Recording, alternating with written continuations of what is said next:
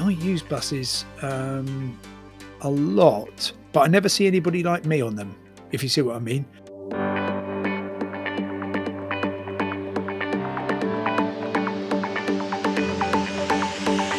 Welcome to the Freewheeling Podcast, a place for free-thinking ideas in transport and mobility. My name is Thomas Abelman, and each week I'll bring you fresh voices, new ideas, and unconventional thinking. So let's get started now with this week's edition of the Freewheeling Podcast. My guest this week is the closest thing that the travel industry has to a national treasure. He's been watching over the world of transport since I was a schoolboy, and he's the man the nation turns to when they want our somewhat opaque world demystified. And he is, of course, Simon Calder, the travel editor of The Independent. Simon, welcome to the Freewheeling Podcast.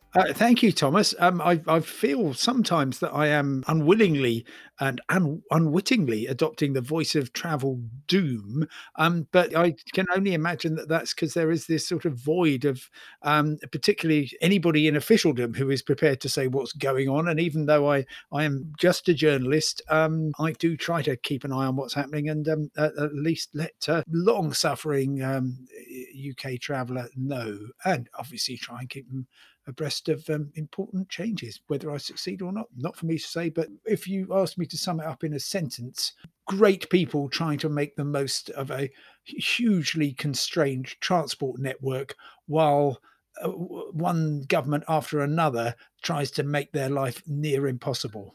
Well, I counted before we started this. Do you realise that you have now outlasted 15 transport secretaries in the time you've been doing your job? And that's absolutely remarkable. Of those transport secretaries, there's only two who I can genuinely say I have engaged with and talked to, and who genuinely interested in what perhaps somebody representing the consumer might offer. Do you want to guess who they were? Would that be fun? Oh, there's a challenge. At least one of them is a guest of yours. Well, that helps no end. So we also have Andrew Adonis on this series. I suspect strongly he is one, and to be honest, he is someone I would have guessed anyway. I invited Andrew on because he's the one transport secretary I can think of in my time who has really cared about the brief. So who are the others? No, there's only one other. I'm gonna seek a clue. Is he before or after Lord Adonis? After. So the one I would probably guess is Patrick McLaughlin. Absolutely, yes. I'm really interested in the brief as well. I would say, as to be fair, probably as absorbed as Andrew Adonis. I mean, and desperately interested in the detail. You know, he's first of all he invited dialogue, and secondly he'd be just to say, oh, it's just amazing. Over the weekend, Network Rail engineers did this thing to this tunnel, and as a result of that, we're going to get 1% extra capacity and 2% improvement in speed on this particular part of the line. And really really watched the detail, but still had a wider brief. So yes, those two, and the rest. Well, let me think. Maybe if I can just how would I sum up our current transport secretary, Grant Shapps. That was absolutely not a Freudian slip. I mean, I type his name probably 6 times a day. Never had so many dealings with the government. He's I believe a qualified pilot. So he's very interested, particularly in aviation. But increasingly, I think the only man in that I can tell you who the next transport secretary will be, assuming that Mr. Shapps has the typical duration of it, and that will probably be Hugh Merriman, the chair of the Transport Select Committee, who most definitely does care about it and knows an awful lot about it. And I think if we had a different prime minister and a different, how can I put it, level of competence in government, I think Hugh would be there with a... But there's a fascinating question there. I mean, you've been watching this industry for such a long period of time. How important is government in it and the decisions they make? And are they a help or a hinder to what we do? Well, look, I'm going to answer that by looking at individual sectors. Okay, so in terms of aviation, absolutely the airline industry has always taken the view, right, you can regulate us with the Civil Aviation Authority, but everything else, we're just going to get on with it. And as a result, we have I put this in the past, absolutely the best aviation industry in the world, bar none. So going to 2020 in January, we had um, uh, the most competitive, the best run, the most successful airlines in the shape of EasyJet, British Airways, part of IAG, of course, and Ryanair, the obviously an Irish airline, but its main base for business was the UK. It had very successful competing airports like Gatwick, Stansted, Heathrow, um, and it was doing really well. Obviously now in utter disarray, partly because of successive government decisions. With the railways, well, if you can count the low point as being about 1995, the point of privatization, of course, uh, and many proponents of privatization say that the fact that passenger numbers again until 2020 had basically doubled was entirely due to privatization. I would disagree with that. But that was a sort of corner turned from the principle of managed decline. How much of that was deliberate government policy, I do not know. Certainly, the Labour government of 1997 to 2010 wasn't outstanding in its vision. Although, to be fair, Andrew Adonis was a champion of HS2 during his tenure, and since then, partly, I think, to harness the green agenda, the first of all the coalition, then the current government have very much kind of backed the railways, but that was at a time when it was easy to do so because you had rising revenue. You'd already had the kind of shift um, in the business model to kind of user pays, so that was all helping. And while it was all rising, things were going very well. Now, of course, we're seeing what, £10 billion pumped into the railways entirely to run empty trains, and there's going to be payback time. It's going to be horrible when it happens, and that will be because governments and, to be fair, local regional transport operators have said we need to run empty trains to exactly the schedule that we were running them before the pandemic, or let's shave off 20% here or there, so that each traveller can have a carriage to themselves. That will save us. And it certainly won't. And I'm kind of braced for the pain that the traveller will feel. We're just getting a tiny inkling of that starting in March with RPI +1 fares, and that, when we're on to the subject of fares, I think one of the many enduring scandals of the current administration will be that they did not seize the opportunity of effectively demand for rail collapsing completely, the inevitability that there's going to have to be a completely new model which won't involve people commuting from Winchester to Waterloo and paying £5,000 a year in order to kind of cross subsidise rural trains in Wales. Which nothing necessarily wrong with that, but it's simply not sustainable. And they just didn't say, okay, baked in fares from privatisation, they are utter rubbish. Let us completely redraw the map. We're never going to have another opportunity like this. There will be zero political resistance. And they have decided, no, we're not going to do that at all. And I think that is to their enduring shame. And if we can pick up on, I think, probably the most underrepresented part of the transport industry, which is bus and coach operators, or they're the least heard about, providing fabulous service, great professionalism, which is so rarely recognised. and I think they're largely ignored. Um, with clearly there's sort of decent amounts of cash going towards local operators, but uh, it's again almost that kind of by accident the UK has, in the shape of National Express, clearly long established operator, and Megabus, a reasonably good uh, uh, competitive uh, situation, which the government has done nothing to encourage, I must say. And if I may also, as a loyal customer of your own enterprise, Snap, say that it's I have, well, as you will know, done what I can to champion this great notion of using spare capacity and technology, and it will eventually be recognised as a really important part of the transport infrastructure. But I I think, sadly, it may come about because the trains being in such disarray and the cuts will be deep and painful, and maybe that is when things like Snap and indeed I think some form of vaguely organised hitchhiking.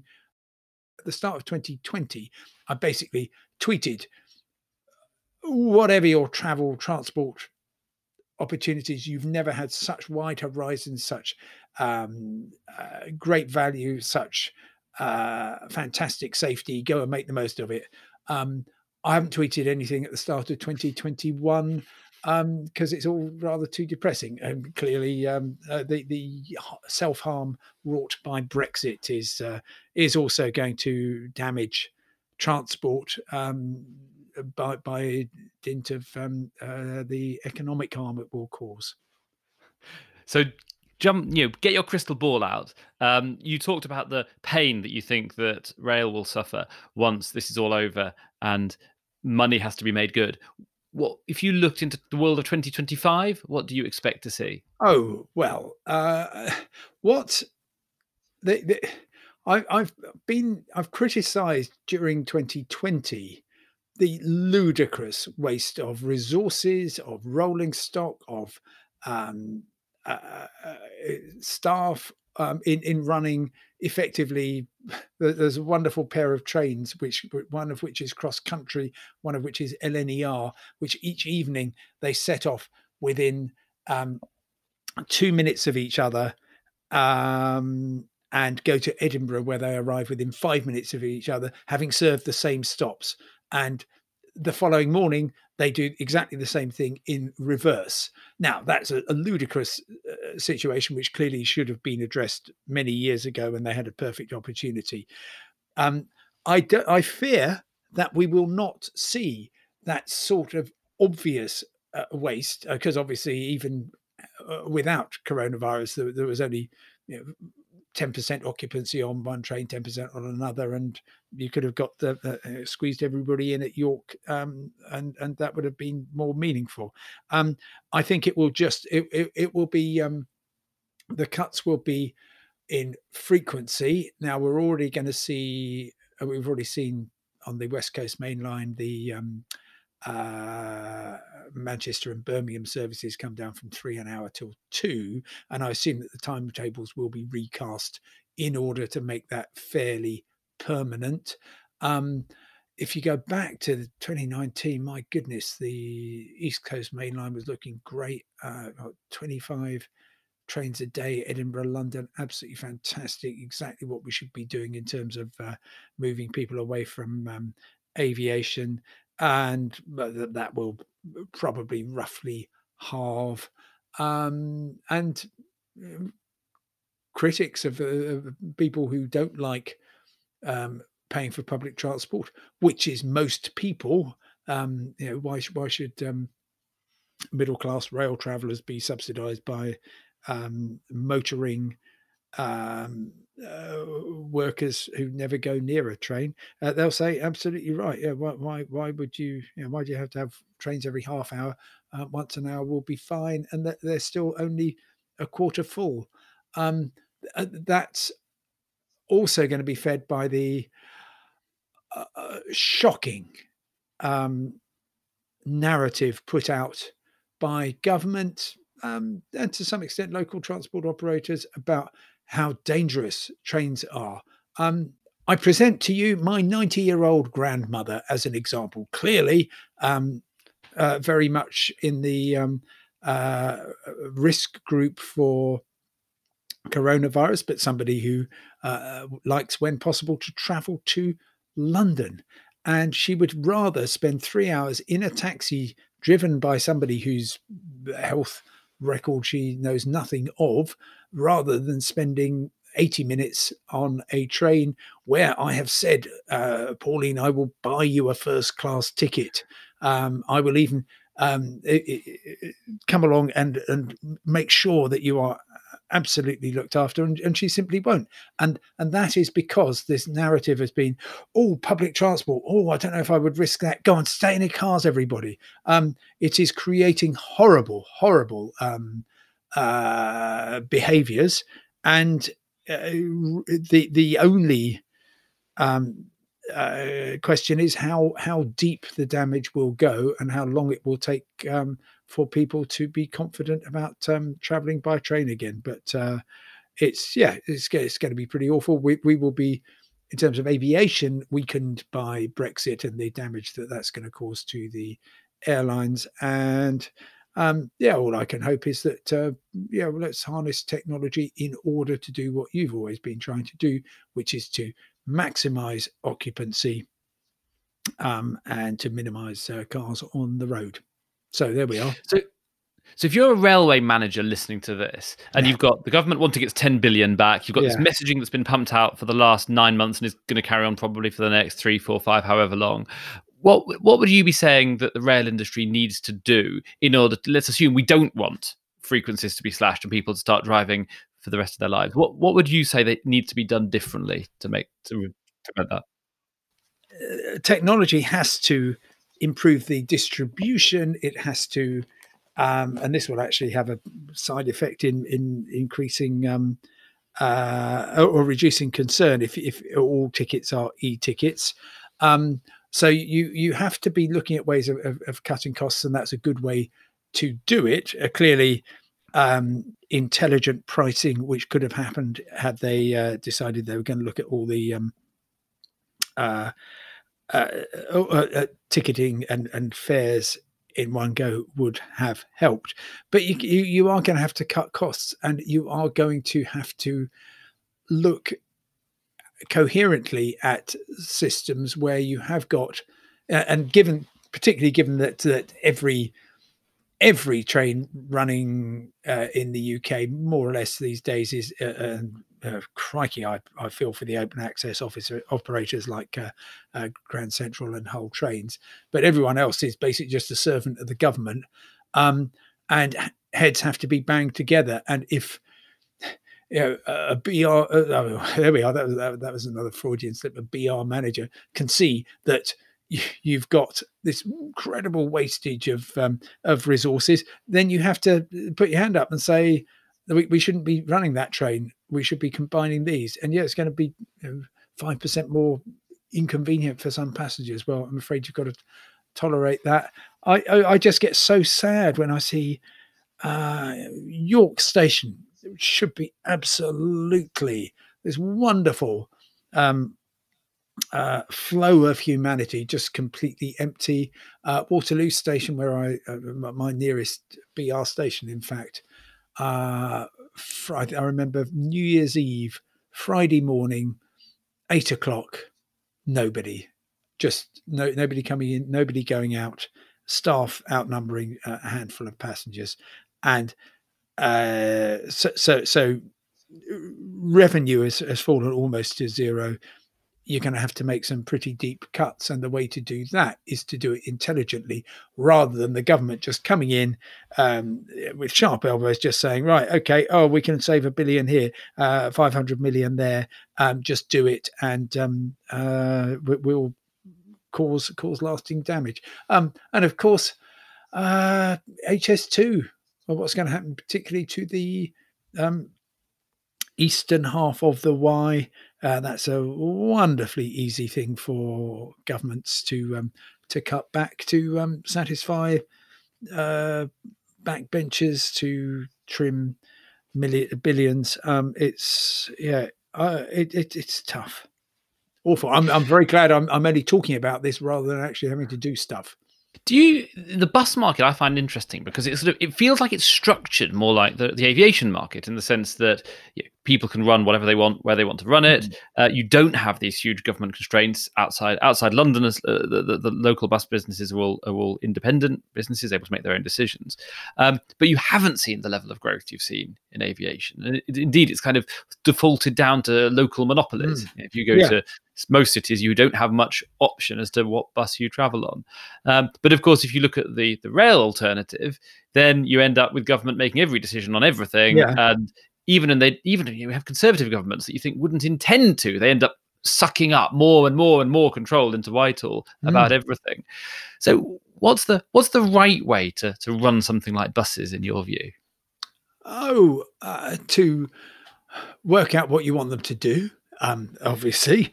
And is that to entice people out of cars? Is it to increase the mobility of disadvantaged parts of society? Is it simply to improve the economic efficiency of your locality? And I think, clearly all three of those are very desirable um, aims. Um, but what the reason things aren't functioning is that you had in, or sorry, they're not, that they haven't. Yeah, this hasn't turned into this uh, incredibly successful aviation industry, is because actually what was happening in aviation was a huge amount of excess profits were effectively being made by the airlines. In fact, to be fair, they weren't excess profits because they were so incredibly inefficient, but there was an awful lot of cash uh, um, swirling around because they were charging a huge amount of cash. And as soon as you liberalize things, then the difference between the £100 that British Airways, or indeed British Midland, wanted to take you between London and Glasgow, it was easy to show that actually a reasonable price for that was about 30, £40.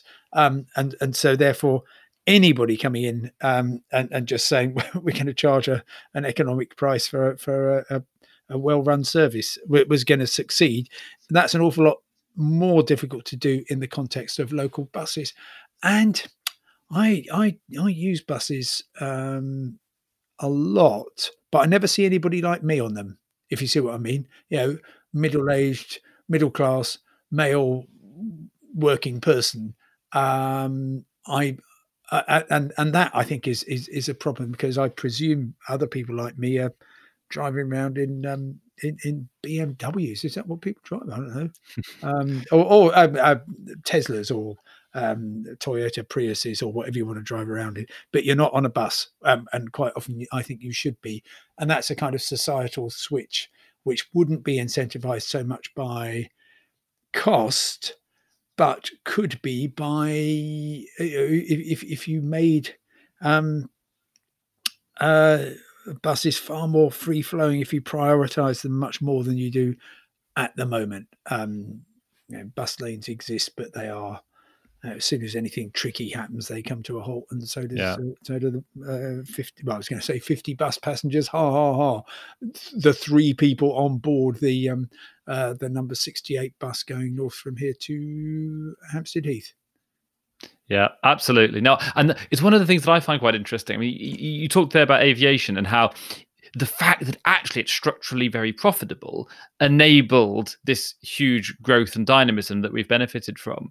And one of the things I find quite interesting is actually whether the government should do more, not necessarily to decide everything in the world of buses, because we've seen where that plays out in the world of railways, but just to make it easier for bus companies to be profitable, and therefore to generate the ability for them to invest and grow, because that might create a virtuous circle that we don't currently have. But well, you're going to have to tell me now, Thomas, how you're going to do that, because I'm looking at good, well-run, um, companies, First Group, Stagecoach, Go Ahead, etc. All of whom are, they're not certainly not making excess profits. They're all well run. And I don't know what government could do to kind of liberate them, to deregulate, to enhance competition. I mean, they're at the moment. It's a although you are talking of billions of journeys each year, the value of each journey is low. And yeah, I want some way of uh, getting the load factor up towards aviation levels. And of course, part of the success of EasyJet and Ryanair has been, again, in normal times, filling 95% of seats. You try doing that on a local bus service, or indeed on any kind of train outside what we used to call rush hours, if you remember them. Yeah, absolutely. I mean, one of the things that I'm quite hopeful for, but it's obviously a very, very long way to go, is that we might now start to be getting towards a world in which road pricing starts to become credible. Yeah, It was an idea kind of poisoned by John Prescott and the M4 bus lane, but that could be the game changer for local buses, it feels to me. yes. I mean but it needs to be really, really well structured and gosh, this sounds terrible. Punitive. If you do want to, you're not hearing much traffic going past here, partly because we're in tier 4, but I live on a very busy A road, and the moment that the congestion charge came into effect, and I'm within the congestion charge zone, traffic halved, reduced by 60-70% maybe, and it simply hasn't come back. And that was seen very much as punitive. But I think with road pricing, you've got to do it intelligently, and you've got to do it at meaningful levels. It's not sufficient to say, "Oh, Thomas, we see you drove from Swindon to Oxford. That'll be 37 pence." It needs to be £5 or something, so that it's actually going to play a significant part in your driving choices. But I don't know. Do you know anywhere in the world where they've done road pricing in uh, a sensible and effective way, as opposed to just kind of effectively taxing motorists a bit more as a revenue raising exercise rather than a behavior changing plan? No, but we do now have the technology which we didn't Mm. have even comparatively recently, and of course, no major cities had done it until the congestion charge in London, where you live, and the world didn't fall in, and the political repercussions weren't that great, and it was okay. And yeah, I'm fine. I'm quite interested by these protests at low traffic neighborhoods that we're seeing at the moment, because I live in one of the very first, Oh, and the protests around here in 2016. We our neighborhood was torn apart by Brexit and by the low traffic neighborhood, and we had people carrying coffins down the high street to protest at the destruction of the neighborhood because of this low traffic area, and it's now fine, and no one cares, and it's all fine. So sometimes these things you can just get past them, but I don't know if we have the political will, which takes us back to transport secretaries. What would be if you had a magic wand and you could wave it to change anything about the world of UK based, not international, but UK based transport and mobility? What were the things you'd love to change? oh, you wouldn't even need a magic wand. You just want to maybe go across to Germany, which has many faults in its transport network. In particular, the punctuality of trains, I find, is actually less good at the moment than the UK. But just in terms of meshing transport modes together, in terms of a coherent system that makes it possible for people to think, oh, actually, I can have a straightforward journey from my home in Bath to the station to Paddington in London and onwards to my destination, and that will be um, not just easy, but it will be pleasurable. It will be, of course, safe, and goodness, we haven't even touched on safety.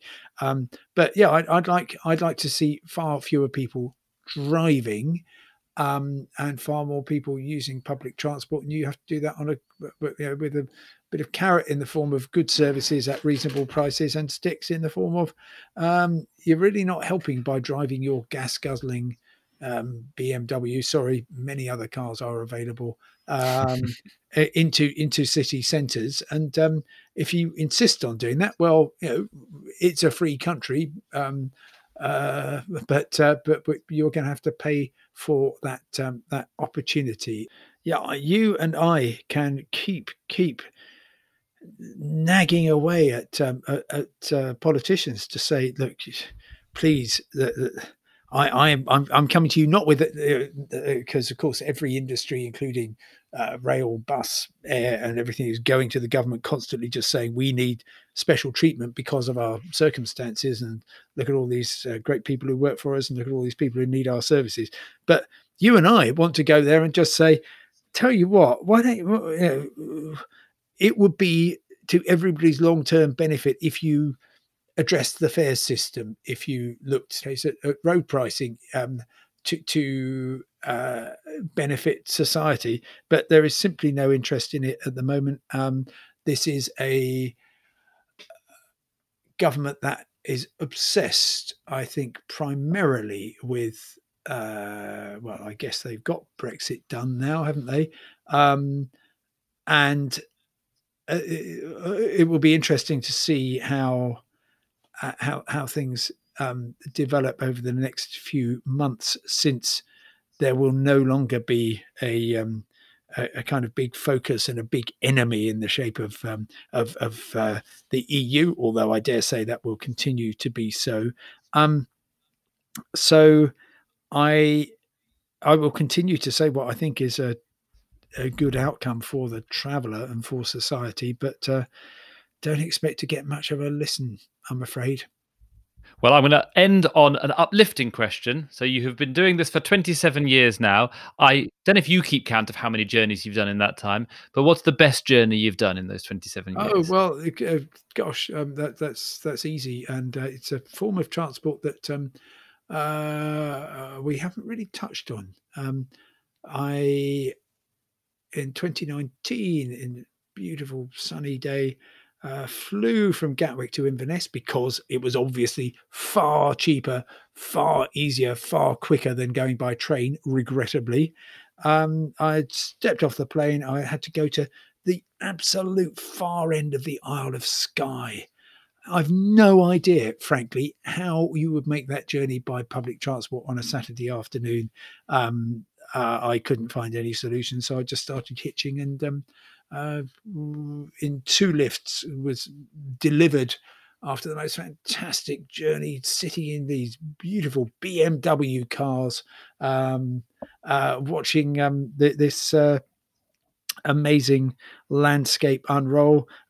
Very friendly, self-selecting people. So yeah, hitchhiking, and then I had a great bus ride down the Ionian coast of Greece as well in October, in one of those little windows where you could actually go traveling.